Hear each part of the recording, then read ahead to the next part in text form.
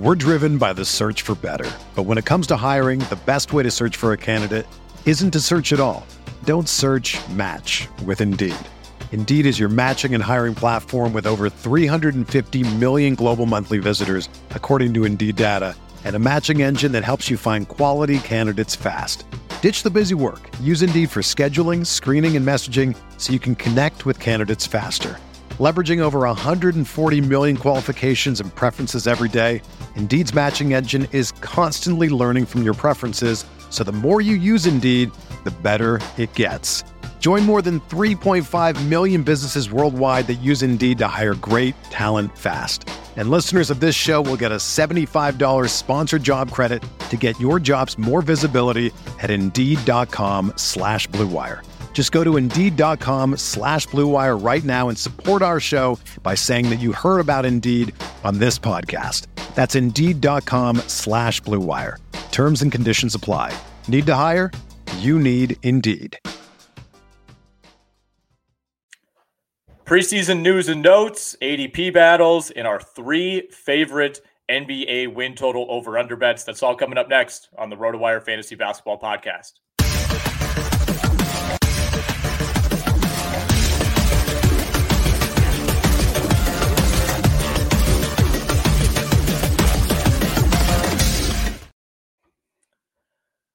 Welcome into the RotoWire Fantasy Basketball Pod. It is Wednesday, October 11th. Nick Whalen back with Brandon Kravitz. Brandon will be doing this pod every Wednesday from now through the end of the regular season.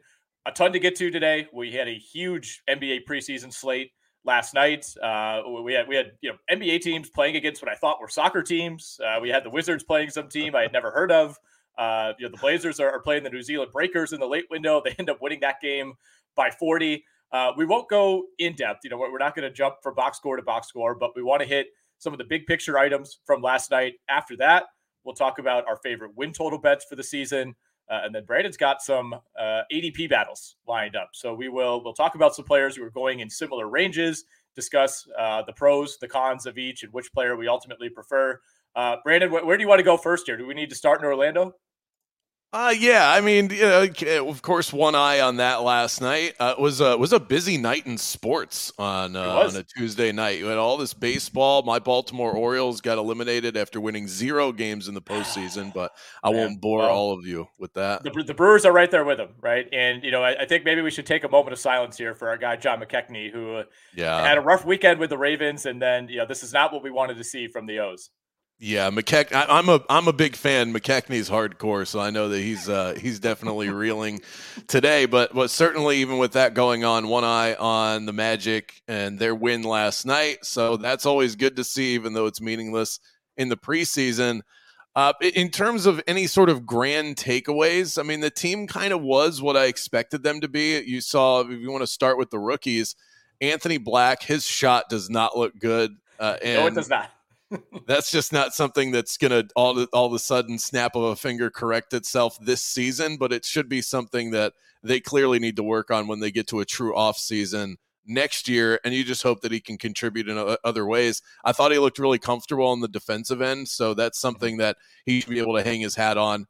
Defense and playmaking, and that's all they really need him to do. They've got guys like Cole Anthony that can score off the bench, and Jet Howard. I don't know how many minutes he's going to get, but I was somebody that was really down on the pick at the time. I even sort of told him that at media day, which created an awkward moment.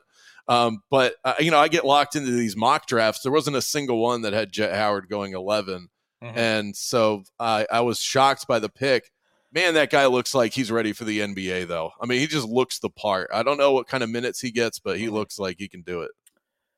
Yeah, I think he's always had more of an NBA-style game, right? And there are some players that you watch at the college level and you just think, okay, you look good here. There's a reason we're talking about you as a lottery pick, but the spacing, the pace, the differences in shot selection, the differences in coaching in the NBA just suit certain players better. And I think Jet Howard is one of those guys. There's some clips going around of Paolo Banchero last night. I thought he looked great, looked really explosive, had a big fast break dunk. Markelle Fultz, same thing. Fultz, by the way, I don't think I've ever seen him actually palm the ball or use two hands. He's the only player in the league that scoops the ball on its way up every time he dunks. But he looked great last night. 10 points for Fultz in 20 minutes, 5 of 7 from the field. Jalen Suggs started alongside Markelle Fultz with Banchero, Franz Wagner, and Wendell Carter Jr. I think this is probably the default starting lineup, right? Am I missing something here? I mean, does Gary Harris, does he kind of have the incumbent role over Jalen Suggs? We did see him work off the bench last night for 15 minutes. Yeah, that was the big talking point once the starting five was released last night here locally. For those that don't know, I do live in the city of Orlando and cover the Magic extensively. That the fact that Gary Harris was the starter in that spot last year, I think they want Jalen Suggs to be the starter. This is part of the value of the preseason, as I do think they're going to take a couple of games to figure out if Jalen Suggs is right for that role. The reason why he would be, though, I mean, you're talking about another guy you need to see an offensive leap from, and we saw no sign of that last night. 1 of 5 from three-point range, rough around the edges in terms of his offensive game. Which is an issue that you've had with him, but he doesn't really need to be the scorer. Paolo and Franz, and especially if Wendell is going to be as efficient as he was last night, you don't need him to be that guy. I know that the 2 position is technically a shooting guard, but I think at this point in 2023, we're all sort of off of that. You don't have to have everyone on the floor. Doesn't need to be Steph Curry. So, I do think there's a lane where he is the starter because of what he brings on defense, and they're just not going to expect a lot from him on the offensive end.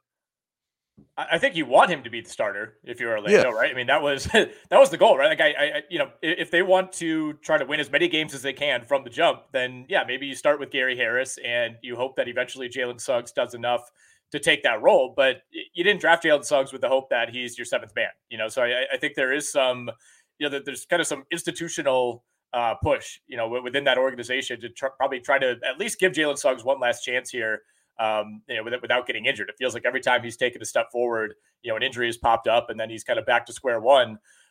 Jonathan Isaac, this will be the last Orlando Magic note before we move on to the Pelican side of things and then hit some of these other games.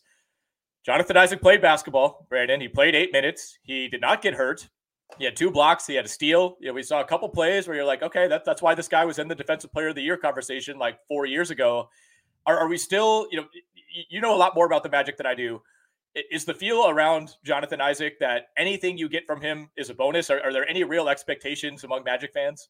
No, none. The idea is it's gravy, and just to see him out there playing basketball, that's the plus. I mean, you already hit on all of the check marks that we needed to see from Jonathan Isaac. The fact that he was active in the first preseason game and they didn't feel like they had to treat him with kid gloves and hold him out. The fact that he played whatever allotment of minutes he had last night, 8, and didn't get hurt. Those are the things that you're looking for. He can be a positive contribution because when he's at his best, he's better than most players that you look at as a clear second option or in terms of just being part of that second unit. So he can really help bolster. Usually when teams go to their bench, they lose a lot of defense, and that's where teams can kind of catch up if they have a deficit. Jonathan Isaac brings it on defense more than most guys that you're bringing off the bench in the NBA. And so that's the benefit there. I also think that his presence is part of the reason why you kind of have to have Jalen Suggs in the starting lineup. If Jalen Suggs, Jonathan Isaac, and Anthony Black are on the floor together as part of that second unit, you have no scoring. So that it's all sort of, making the puzzle pieces fit. Yeah, kind of a Pittsburgh Steelers, like Matt Canada offense approach with those 3 guys on the floor. On the other side of this one, Zion Williamson, first game back in a while for the Pelicans. You look like he dropped some weight, looked a little bit more explosive, started 0 for 2 from the field, had a couple of turnovers. It wasn't a fantastic night for Zion, but had a nice run, towards the end of the first quarter, early second quarter, where he converted an and one on the baseline, started to impose his will physically. 5 assists for Zion. That to me is what stands out. Like we know he's going to get the points. He's going to get the rebounds. He had 12 points, 5 boards in 15 minutes. He's going to be playing 30 to 35 minutes a night when healthy. Points and rebounds, that's a given. What he could give you in terms of assists, in terms of steals, in terms of blocks, and then what his free throw percentage ultimately settles at, like that's really all that matters with Zion when it comes to fantasy. I think he's one of those guys where there's a bit of a disconnect, even when he's healthy and even when he's playing well. He's not someone to me that has top 10 fantasy potential, just because the defensive stats in particular have not translated since the college level. So I'm very interested to see, hopefully we get a month plus of Zion healthy to begin the year. Like what is he doing in addition to scoring and rebounding? Yeah, I mean, that's been the holdup outside of the obvious health issues with Zion Williamson. I think that he does profile as somebody that can be a great playmaker. We saw that a lot at Duke, and I think when he's hit the floor in the NBA, he's just trying to find his space. The fact that the Pelicans have been able to win games to some degree without Zion allows them to reinsert Zion and say, this is now how you can help this team win games. And I think that certainly creating some attention for himself on offense, second chance opportunities with offensive rebounds, that's how he ends up making himself valuable on a team that is really used to playing basketball without him. Okay, let's hit a few quick notes from these other games. We had Bucks Grizzlies last night. Still no Dame, no Lillard. Those are the same guy. No Dame, no Giannis, no Chris Middleton. Both of them out. Yeah, Dame and Lillard were both out. I'm really high on their second year guy. I guess technically a wing, Marion Beauchamp. Didn't look great last night. 2 of 11 from the field, 1 of 6 from 3. I've been saying all along they kind of need him to be their Jordan Poole, and they're very different players. Like you don't necessarily want him coming in and jacking up 25 shots, but they need that that young late first round pick type of guy to rejuvenate what's ultimately an aging core for Milwaukee. So that's somebody I'm going to be watching pretty closely during the preseason. We saw Brook Lopez get some action. We saw Bobby Portis, Jay Crowder, Cam Payne made his debut. Malik Beasley played 22 minutes as well. No major takeaways for me on the Milwaukee side. On the Memphis side, Jared Jackson looked great in 24 minutes, 17 points, 5 rebounds, 3 blocks. I was talking with Alex on Monday.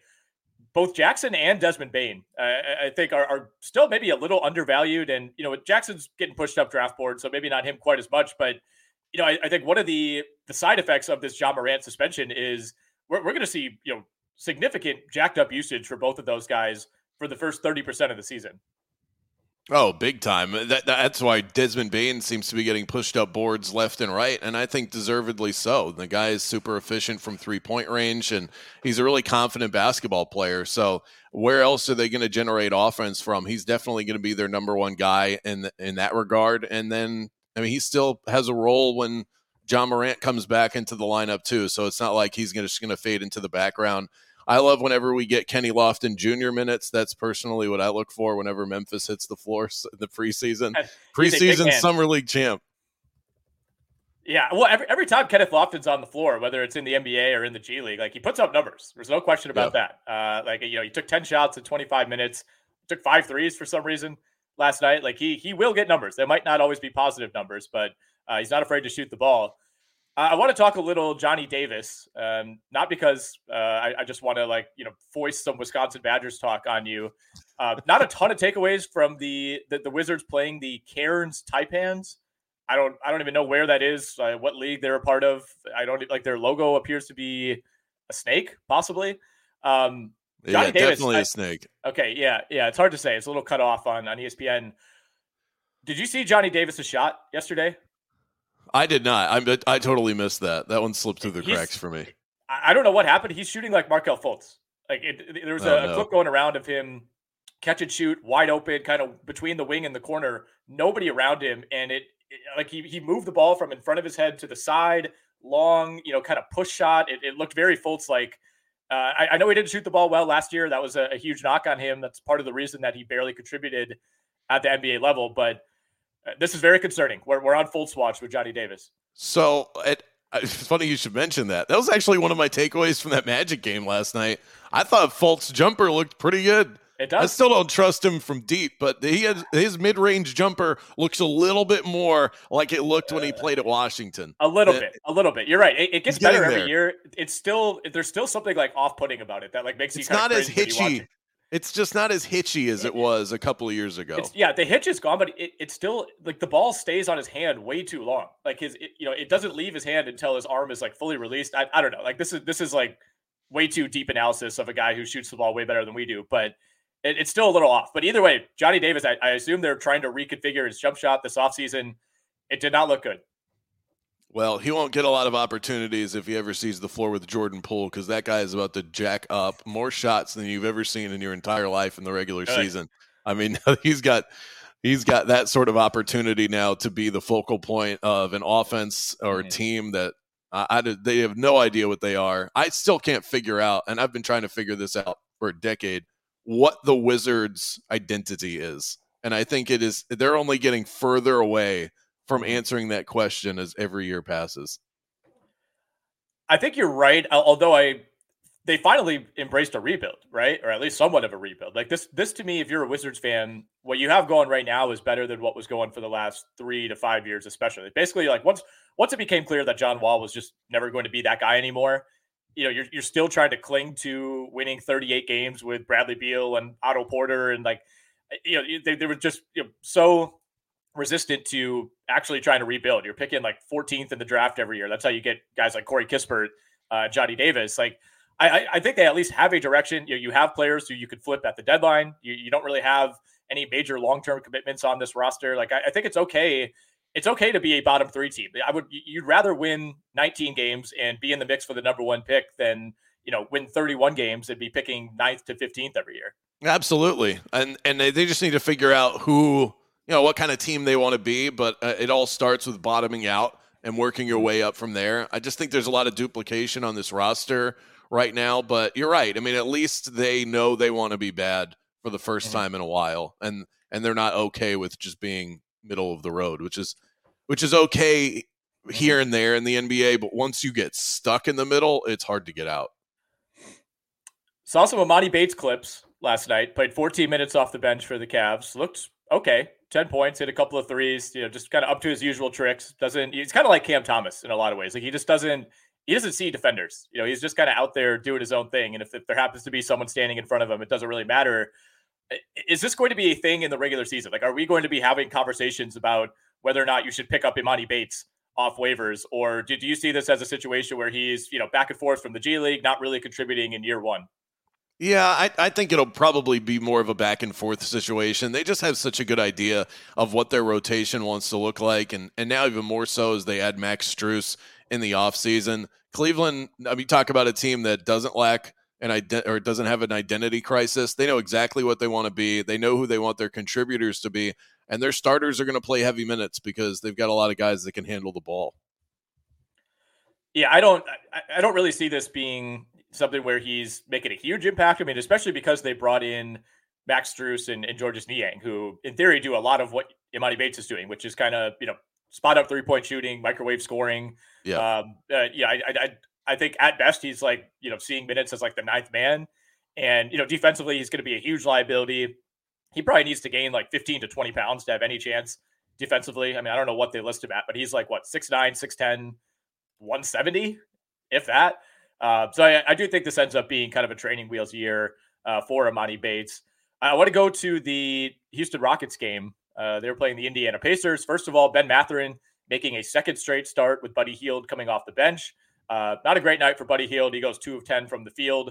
We'll keep monitoring that situation throughout the preseason. We'll keep monitoring whether or not Indiana advances any trade talks for Buddy Hield. But interesting nonetheless to see Ben Mathurin in the starting lineup. Alex on Monday was all over this. Like he thought this was a great decision. He's very, very high on Ben Mathurin. I like what I saw from him last year. I also think there's a case to be made that he's kind of the perfect 6th man. Yeah, but if they're going to move off of Buddy Hield, they need to get Ben Mathurin ready for that spot. So that's where I agree with Alex on that front. In a perfect situation, Ben Mathurin was one of the best 6 men in the NBA as a rookie. So it's hard to kind of argue at that point. But moving forward, they need him to advance from 6-man status to maybe the best player on the team. They need him to be the star moving forward for this franchise. They're going to be an interesting team to watch this year. They were at 35 wins last season, and I kind of like the way they're building, but it usually is in Indiana. It's a slow build, but it all starts with Ben Mathurin, and he's got to play heavy minutes in order to really make an impact. Yeah, I think he's a player that was much better in real life than in fantasy last year. As is the case with a lot of rookies, the percentages started to tail off toward the end of the season, and didn't add a ton defensively. Really not a guy who's interested in passing all that much. Although I think it's there. Like I don't think he has like no passing vision. I think he's just, his job for this team is to come in and score the basketball. So he's kind of a points, threes, a couple of rebounds type of guy for fantasy. So I think his real life value right now exceeds what he's probably going to give you in most fantasy leagues. We're driven by the search for better. But when it comes to hiring, the best way to search for a candidate isn't to search at all. Don't search, match with Indeed. Indeed is your matching and hiring platform with over 350 million global monthly visitors, according to Indeed data, and a matching engine that helps you find quality candidates fast. Ditch the busy work. Use Indeed for scheduling, screening, and messaging so you can connect with candidates faster.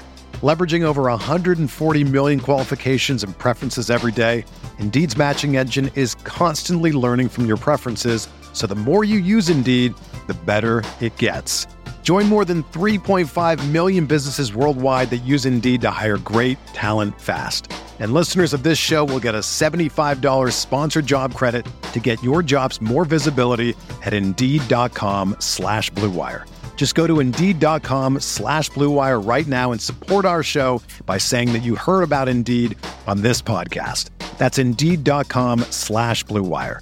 Terms and conditions apply. Need to hire? You need Indeed.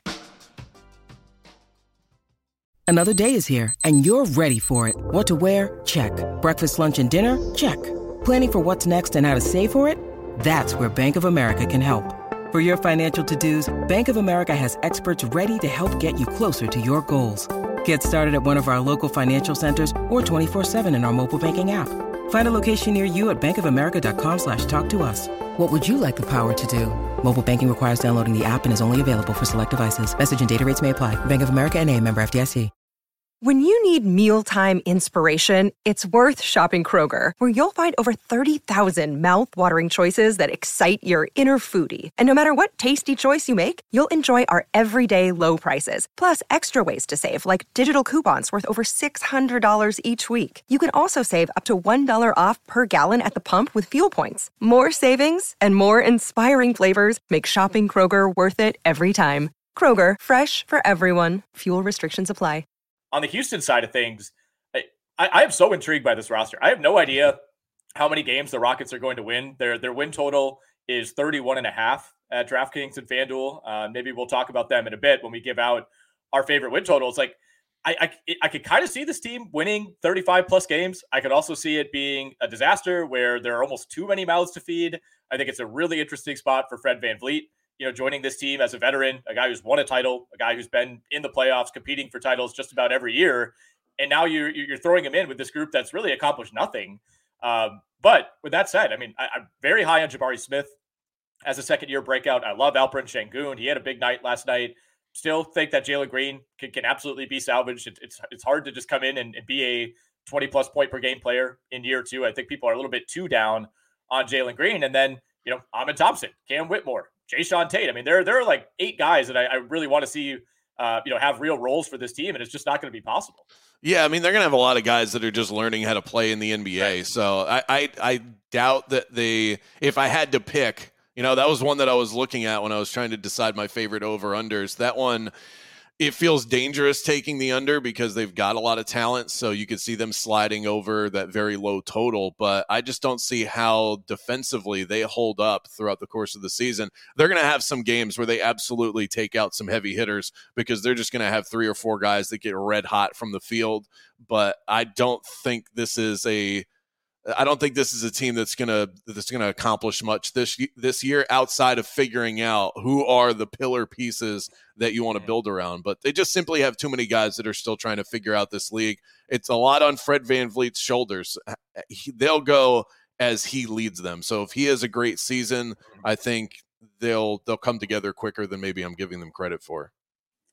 We should know Dillon Brooks was ejected from this game for a flagrant 2. That is less than 6 minutes into his Houston Rockets debut. I believe it was Daniel Tice who he caught with an elbow to the groin area. So Dillon Brooks just kind of business as usual, picking up where he left off. They have to be regretting that decision already. This is what you signed up for, right? I don't know. I mean, if 5 minutes in. Yes. If you didn't expect him to get kicked out of the preseason opener, I don't know what else you're bringing in Dillon Brooks for. Cam Whitmore, 17 minutes off the bench, 15 points in 17 minutes, had a huge dunk off of a nice pass from Şengün, nice cut by Whitmore in the first half. How much should we see of him? Like, I'm of the belief that he's going to be in the rotation.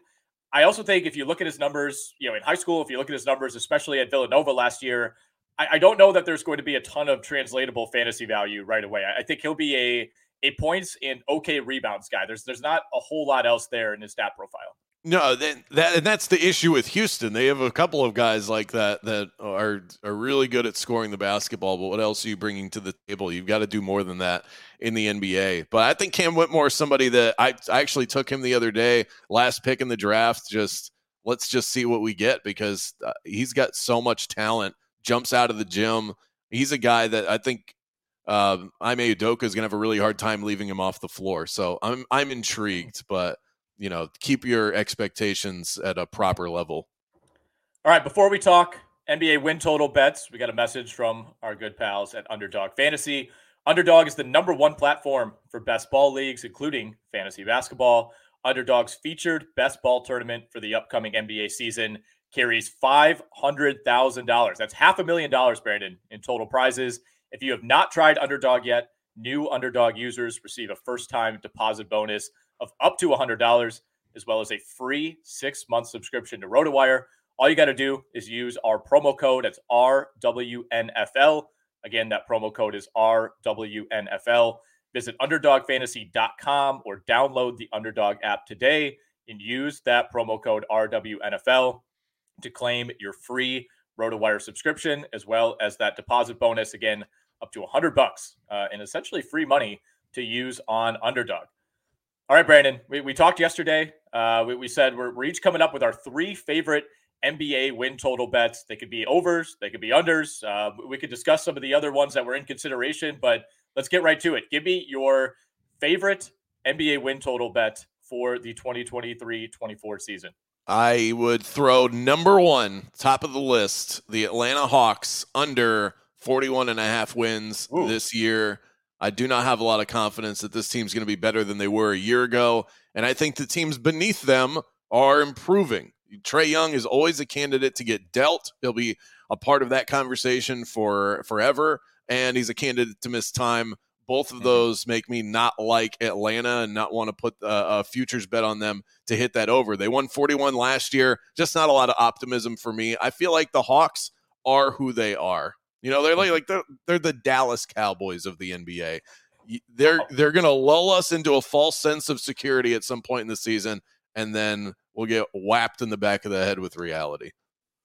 I actually kind of like that comp. Like, I think there is some like Trae Young, Dak Prescott parallels here that if we really wanted to dive into, maybe we'll have to save that for the XM show one of these nights. But yeah, big star, not translatable to winning championships. Exactly. No, I think you make some good points. I mean, this team lost John Collins, and I think the Hawks would tell you, like, who cares? He hasn't, he's kind of fallen off. But I actually think John Collins is a very good player. I think he just did not fit whatsoever with this new core for the Atlanta Hawks. I think Trae Young is a very difficult player for someone who's somewhat passive like John Collins to try to fit around. And it just felt like, 2-3 years ago, we knew the fit wasn't good, and it just continued to degrade every season. So I do think that's a relatively sizable loss. I mean, that's 30 productive minutes per game that are just out of your rotation. And, you have AJ Griffin, you got Sadiq Bey, you got Jalen Johnson. In theory, there's some players to backfill John Collins, but you didn't really make any notable additions, right? Like, I don't think Kobe Buffkin is going to be the guy that moves Atlanta from a 40-win team to a 45-win team this season. I still think this team has a reasonable floor, but when you're looking at the win total numbers, you said 41.5. You can actually get it at 42.5 at DraftKings. So even better there. Go. This one was on my honorable mention list. So I agree with you. I think Atlanta is just, they're the new Wizards in some ways. And you could say that Trae Young is still, a solid young asset. If they ever were to trade him, there will be teams lining up to get him. That's someone you could cash in on. Same with DeJounte Murray, who's still relatively young. But this team is perfectly built to be somewhere between like the 6 and the 9 seed in the East. And perfect example of why you should shop around, because I got my line from FanDuel Sportsbook, and that's at 41.5. So if you also agree and want the under, go ahead and buy yourself an extra victory by going over to DraftKings. All right, I'm going to go with the New Orleans Pelicans over 44.5 as my first one here. I would like to get this number just a little bit lower for a team that won 42 games a year ago. But, I think in some ways last year was a close to worst case scenario as far as Zion's health, as far as CJ McCollum, having a down year until picking it up later on. Some of the other injuries on this roster, you're missing some of your depth.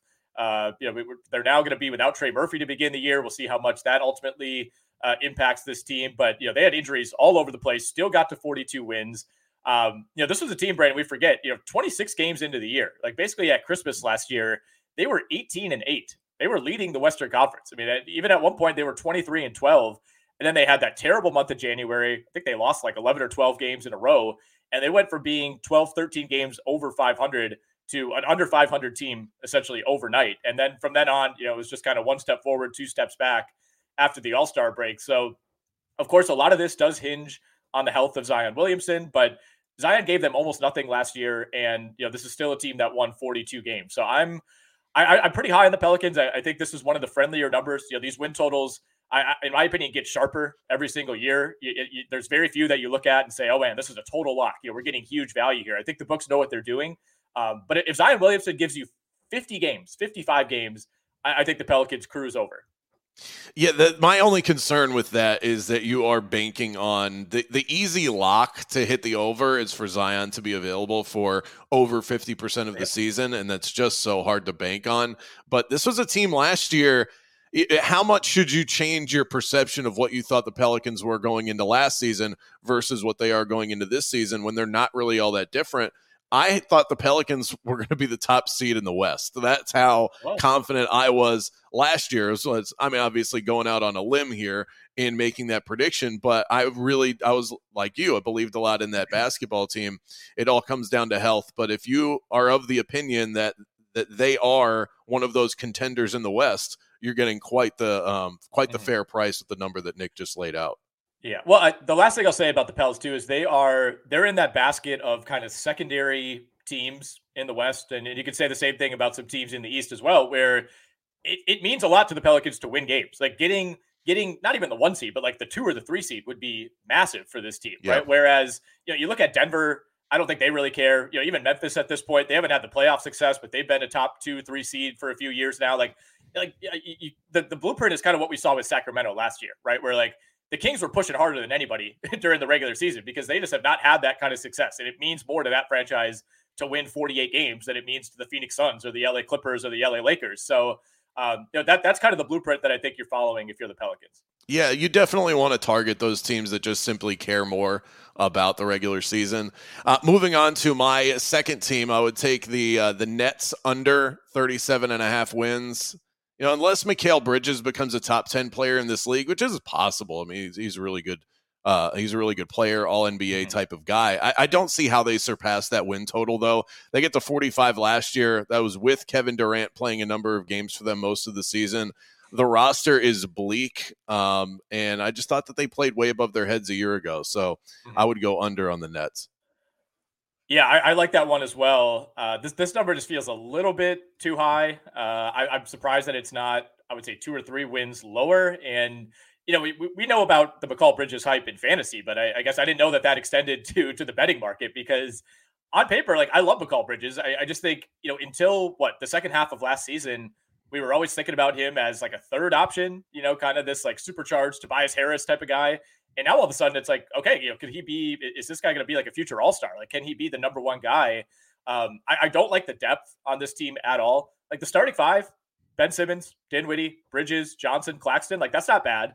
We'll get to Ben Simmons in a moment, but beyond that, I mean, there are very few proven options. You like Darius Baisley is like your backup forward. You got guys like Royce O'Neal, Lonnie Walker, like just kind of some bit players, but to me, this is not a team that stacks up to, approaching 40 wins. I think they're probably in the low to mid 30s for me. And, a lot of this is kind of depending on Ben Simmons to be competent, available, willing to shoot the ball. And, he looked okay the other night against the Lakers, certainly looked better than he had at any point last season. But, much like you just laid out with Zion, there's nothing is guaranteed with Ben Simmons. No. I mean, yeah, I just can't put my faith into him giving us anything, whether it's on the court or if he's not able to play. You know, those are the type of situations that I'm happy to fade. And you laid out the roster. There are some nice players on that team, and that's where I thought in terms of they could go on a brief run and play over their heads, they already did that. That happened last season. Am I really going to believe that they're going to be able to do that year over year? They don't have that kind of talent. So that's where if Mikal Bridges turns into a guy where we go, oh my God, this is one of the league's best players, that is their only chance. Or Ben Simmons becoming someone that you can trust. And both of those feel like they're far less likely to happen than I would want to put my money on. All right, I got a few more that I'm kind of choosing between here. I over prepared as I typically do here, and then I'm like, I'll just decide on the fly, which usually doesn't make for great podcasting. No, give us the decision making process over there. Who you? Well, I don't want to reveal too much. I mean, I got like 4 of them written down. I can only choose 2. All right, we're going with this one first. Over 44.5 for the Knicks. Over 44.5. That's the number at DraftKings. It's 45.5 at FanDuel. Again, make sure you're shopping around. Get the best number when it comes to win totals. That is huge. Knicks won 47 a year ago. They're basically running it back. I think this is a team that also has the flexibility to eventually make a move if they wanted to, and if the right player becomes available. I think they're a team that could get better at the trade deadline, before the trade deadline, depending on who may shake loose. But this is also much like the Pelicans to me, Brandon. There's less risk here because there's not this Zion factor hanging over everything, but the Knicks are a regular season juggernaut. Like, this is a team that's built to win games in the regular season. It's a team that wants to win games in the regular season. And, I don't view the Knicks as any sort of real contender. They're like, best case to me is they catch a break in the playoffs and like make the Eastern Conference Finals and lose to Boston or lose to Milwaukee in 4 games. But this is a really good roster that has depth just about everywhere. I really like their guard depth. You bring in Dante DiVincenzo to add to Quentin Grimes, Emmanuel Quickley, RJ Barrett, Jalen Brunson. They still have some question marks. I think if Julius Randle were to go down at any point, that would be an issue. There's really not a natural replacement for him. But part of the reason that we love Julius Randle in fantasy, and he can be a little polarizing as a real life player, but he's played 77, 72, 71, 64, 73, 82, 74, 81 games throughout his career. Since suffering that leg injury, like I think it was the first game of his NBA career with the Lakers. Like he's been as durable as it gets as far as all-star level players go. So that's another thing to keep in mind when you're looking at these win totals. Like, especially if you're betting it over, you want to be betting a team that doesn't have 2 or 3 big time injury liabilities, and I don't think the Knicks do. Yeah, well, I mean, and that's exactly why, you want to fade a team like the Nets, but that's why you love a team like New York, and they fit the bill perfectly for a team that cares a lot about regular season wins. They're built for that. I do think you're going to have to sweat that one, but I think you get the over, but I don't think it's going to be a cakewalk. You're going to need the last couple of weeks of the season to really secure that bag. I'm just surprised this number isn't higher, right? Like typically you'll see teams like the Knicks and the Lakers, the win totals will be like 2 or 3 wins higher just because there's such a public market.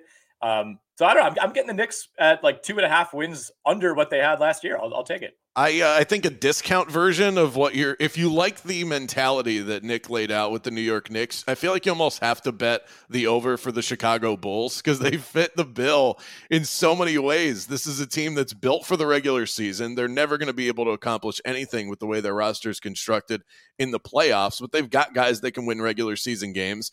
And DeMar DeRozan has shown that he can go on stretches where he looks like the best mid-range scorer in the league. 37.5 is the win total there. They should be able to hit that.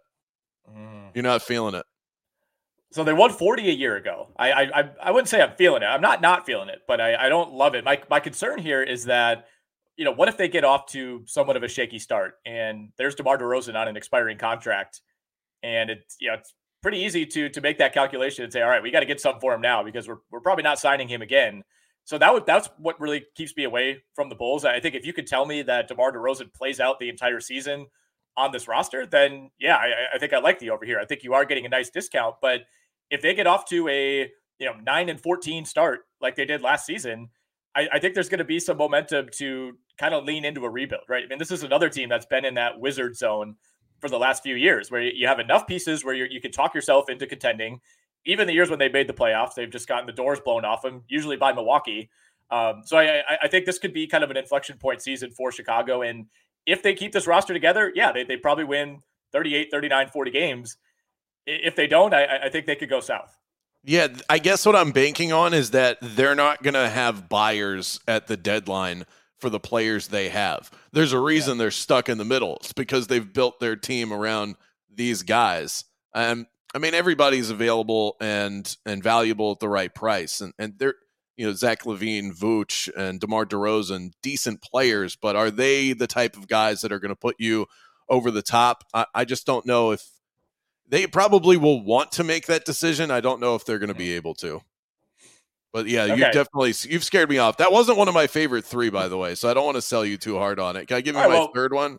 Yeah, go for it. All right, we're going to go with a bottom-dwelling team. I like a nice low total that I can slide in with the over. Give me the Hornets. Over 30.5 wins. A healthy LaMelo Ball. A returning Miles Bridges. I like PJ Washington, the potential of Brandon Miller to be a budding star early on for this team. I'm a firm believer of Steve Clifford getting guys to play above themselves. He didn't do it last year, but that was a mess of a situation he was dealing with health and suspensions. He's going to get these guys to commit to play some semblance of defense, just enough to where they can slide in over that total. Well, and we'll see what they get back for Kai Jones, too, if they're able to trade him. I mean, that could be another huge boost to this roster.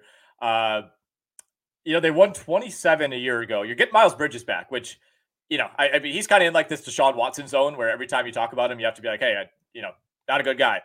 But he's going to make a big impact for them on the court. Like he was a very good player 2 years ago, very good fantasy player as well. So I think to me, that's kind of the swing piece. Like I'm not expecting Brandon Miller to be a winning player.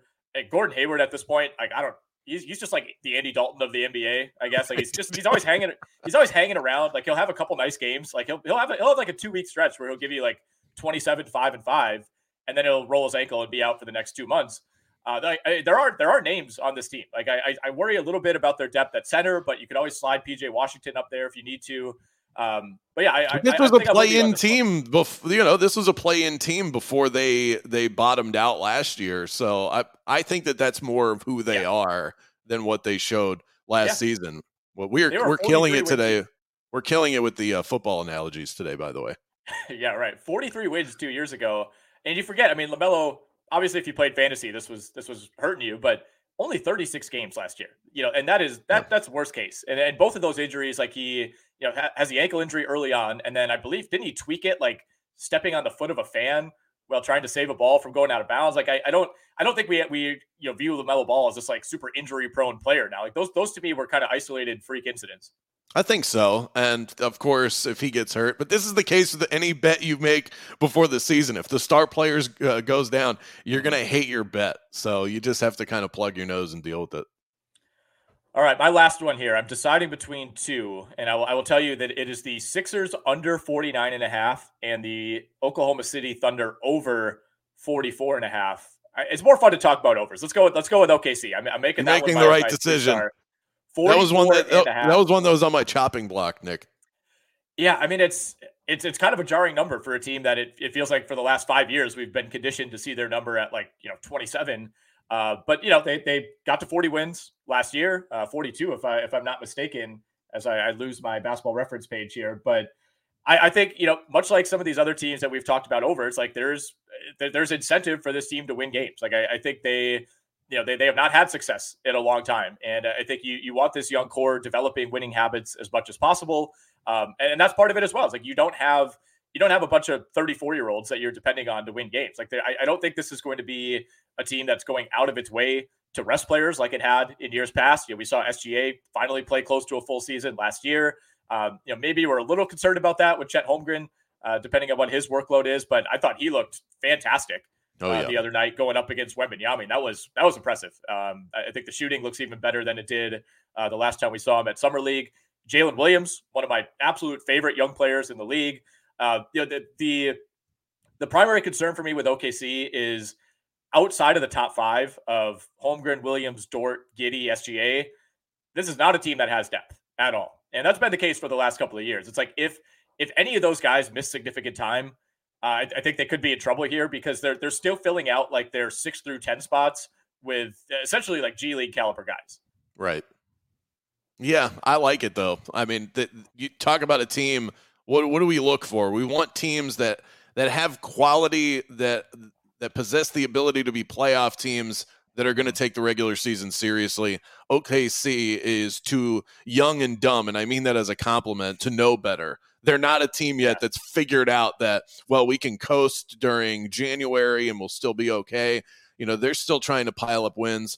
Shai Gilgeous-Alexander is a full-blown superstar. You mentioned the Chet addition to this team.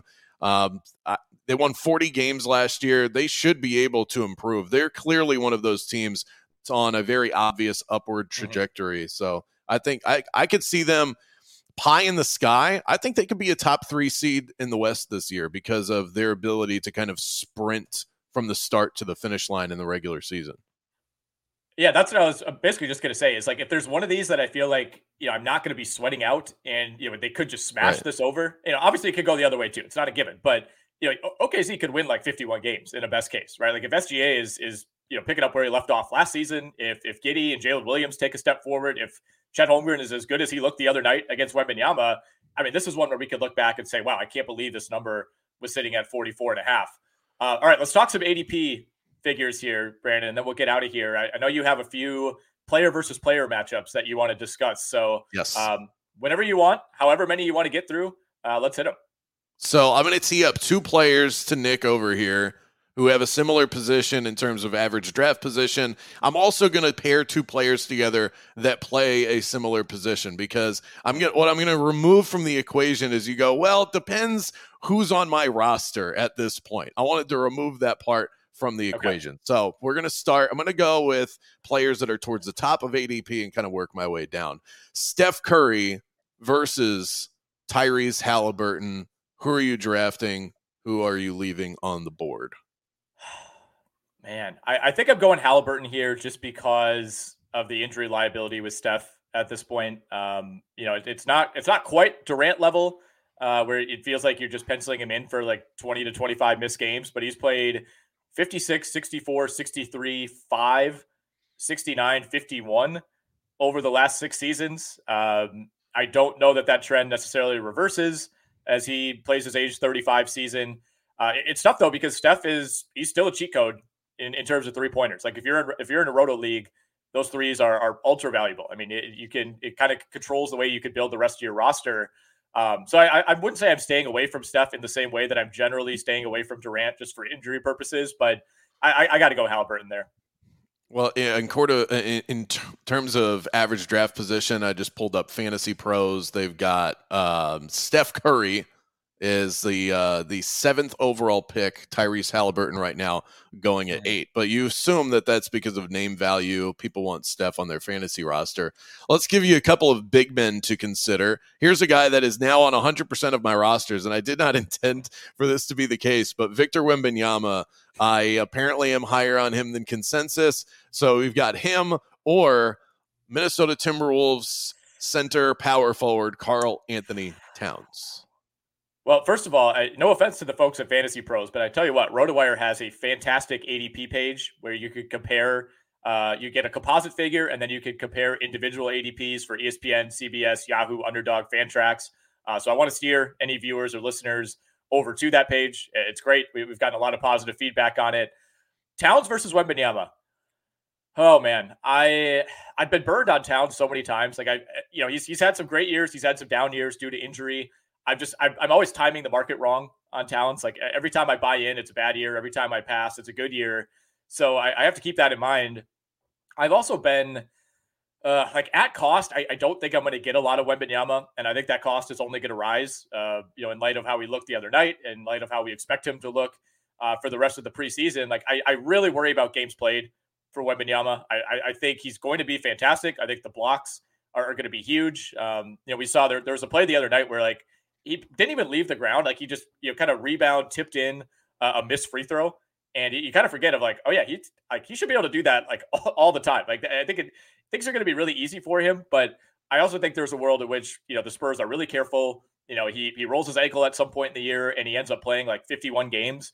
And at that point, if you drafted him 18th overall, which is where he's going in CBS leagues right now, I don't think you're going to get a return on value. So, not that Towns has been super healthy the last couple of years. He was such an Iron Man to begin his career. That's now completely out the window. But I think I would lean Karl Anthony Towns because I ultimately am banking on him playing more games. And Towns was a guy that was a former, was he like a number 1 overall pick not too long ago, of a guy that I think that he falls into this camp of players that you just sort of they may be bored with, and then that's how guys like Victor Wembanyama get pushed up the board because he's the shiny new toy. Let's move to number 3 here, Jalen Brunson of the New York Knicks, who burst onto the scene quite a bit last year as the focal point of that New York Knicks squad, or someone that you cannot trust at all, but is a stat stuffer when he's on the floor, James Harden. So Jalen Brunson, James Harden, who you got? Oh goodness. Oh man.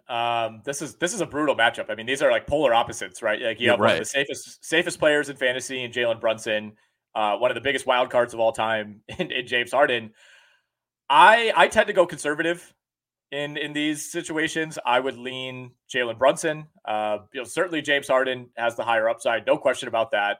We have seen his average ADP plummet over the last week or so. By the way, I mean he's going after pick 40 on some host sites now. There's a certain point where I'm willing to take Harden because I think the thing that he has that Brunson doesn't is legit top 10 potential. Like whether it's in Philly, whether it's somewhere else, like if James Harden has even like a like B+ James Harden season, he's going to be a top 10 player. He's going to give you a ton of free throws, threes, assists. We know all that. Whereas with Brunson, if you're taking him at 35 and he finishes 32nd, like that's like a rousing success, right? So right. I do worry a little bit about the lack of true upside for Brunson, but he's just so safe. And if we're talking like end of the third round, I'm going to side with the guy, who's played 68, 79, 68 games and is not currently, in like a very public battle with his own team. So I am currently on the far superior site, rotowire.com, and I am looking here at, are you surprised that James Harden is going about 5 slots higher than Jalen Brunson, just simply because don't we like the certainty in fantasy, or is the upside of James Harden just that enticing? I think it's that enticing, dude. I think it is. And I think the fact that he at least reported to camp, has quelled some of the concerns. I mean, we have on all of our player pages at RotoWire, you could go and see where a player finished in fantasy every year of their career. And I'm looking at James Harden right now. Since he arrived in Houston to his final year at Houston, this is where he finished in total value. So this counts games played: 3rd, 5th, 1st, 2nd, 1st, 3rd, 1st. I mean, there are very few players have anything close to that kind of track record. Like Durant, kind of measures up in that way as well, but he's had some injuries.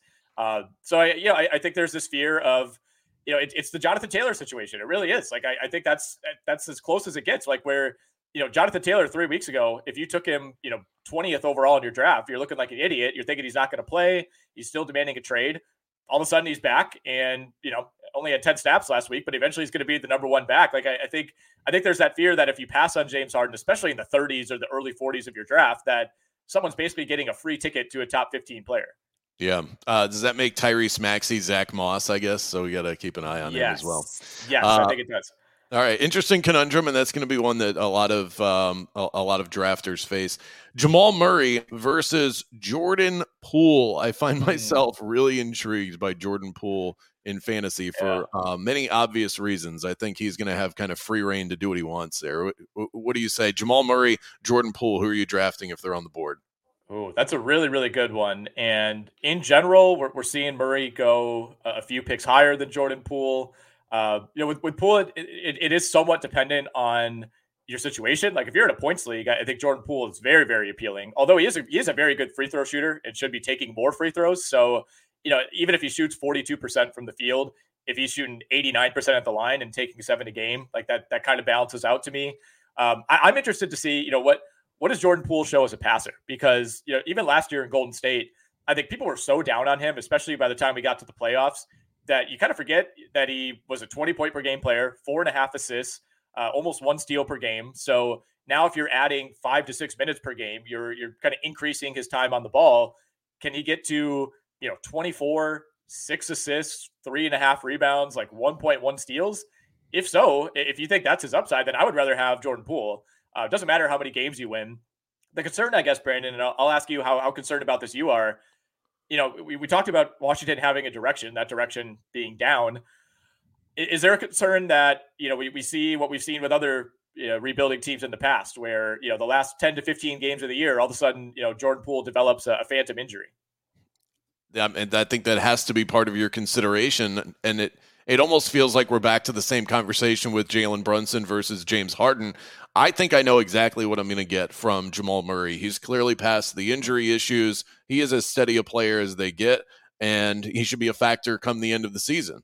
Jordan Poole could be somebody that at his best in fantasy is the kind of guy that can win you a league, but you do have to worry about the end of the season. I'm more worried about collecting wins and then figuring it out later. So just my personal mindset going in is I don't really like to plan for what that last week in fantasy is going to look like, because you just have no idea who's going to get you there, who's healthy, and all of that. So I tend to lean Jordan Poole in that equation, but I'm happy with either guy. I'll hit you with a couple of other ones real quick. Evan Mobley versus DeAndre Ayton. Who do you like there? Evan Mobley of the Cavs, of course, and Ayton now with the Portland Trailblazers. Evan Mobley or DeAndre Ayton. So Mobley on average going about pick 45 across all those host sites that we mentioned. And, some of those skew more points leagues, some skew roto. So I think the composite actually gives you a pretty good indication of where guys are going. Ayton, 57.8 is his ADP. I like Mobley more the player, right? I think most people would say that. I don't know that we're going to get that like huge year over year leap at any point. I think it's just one of those things where like 5 years from now, it'll just be kind of a gradual improvement to the point where he's, an all NBA guy. But I don't know if we get a huge leap this year, partially because they're kind of running it back. They added even more scoring, around Darius Garland and Donovan Mitchell. He plays with another big man in Jared Allen. So in some ways, I think that limits his rebounding and his shot blocking upside. So I can't believe I'm saying this, but I think I would go DeAndre Ayton, especially if I could get him, 10 to 12 picks later. That would break the tie for me. How much do you worry about Robert Williams encroaching on Ayton's role? That would be the one drawback for me. I think Ayton's going to be really involved. I think you made the right pick there. Evan Mobley, what he possesses more than anything else is the ability to defend the paint. And I think DeAndre Ayton's he fits the bill of what you want from a fantasy big man more so than Evan Mobley. So it's, I think there's more upside there. It seems like it wasn't even really necessarily the goal going in, but it's a lot of these questions turn into safety versus upside. And I think you just have to kind of balance your roster with a little bit of both, because you go too heavy in one direction, you can shoot yourself in the foot. Well, it depends on shot blocking for Ayton too. Like if he's not blocking a shot per game, that's, that he's not going to finish in the top 50. Like that's a problem. That's where Mobley has a big edge. But Ayton's a better free throw shooter. He's like 10 percentage points better. So yeah, I think most people would just, say Mobley right away, but I think that's actually a pretty good debate. Two more for you. Walker Kessler, who blocked 1 million shots last year. And I mean, he clearly has carved out a very interesting role for himself with Utah, or a guy that is a potential rookie of the year candidate in Chet Holmgren. Walker Kessler or Chet Holmgren. So Kessler's going about 58.7 on average. Holmgren, 55.2. I think that number is going to be on the rise. I don't want to read too far into one preseason game, man, but I'm enamored with Chet Holmgren. I think OKC has essentially ignored the center position for like 4 years now, and he's just the perfect fit. I think that the 3-point shooting is going to be huge for him. The shot blocking upside is going to be there. I do worry about games played with him. I do worry about the foot holding up.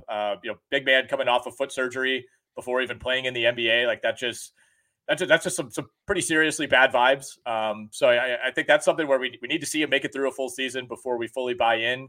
Oh man, this is so tough.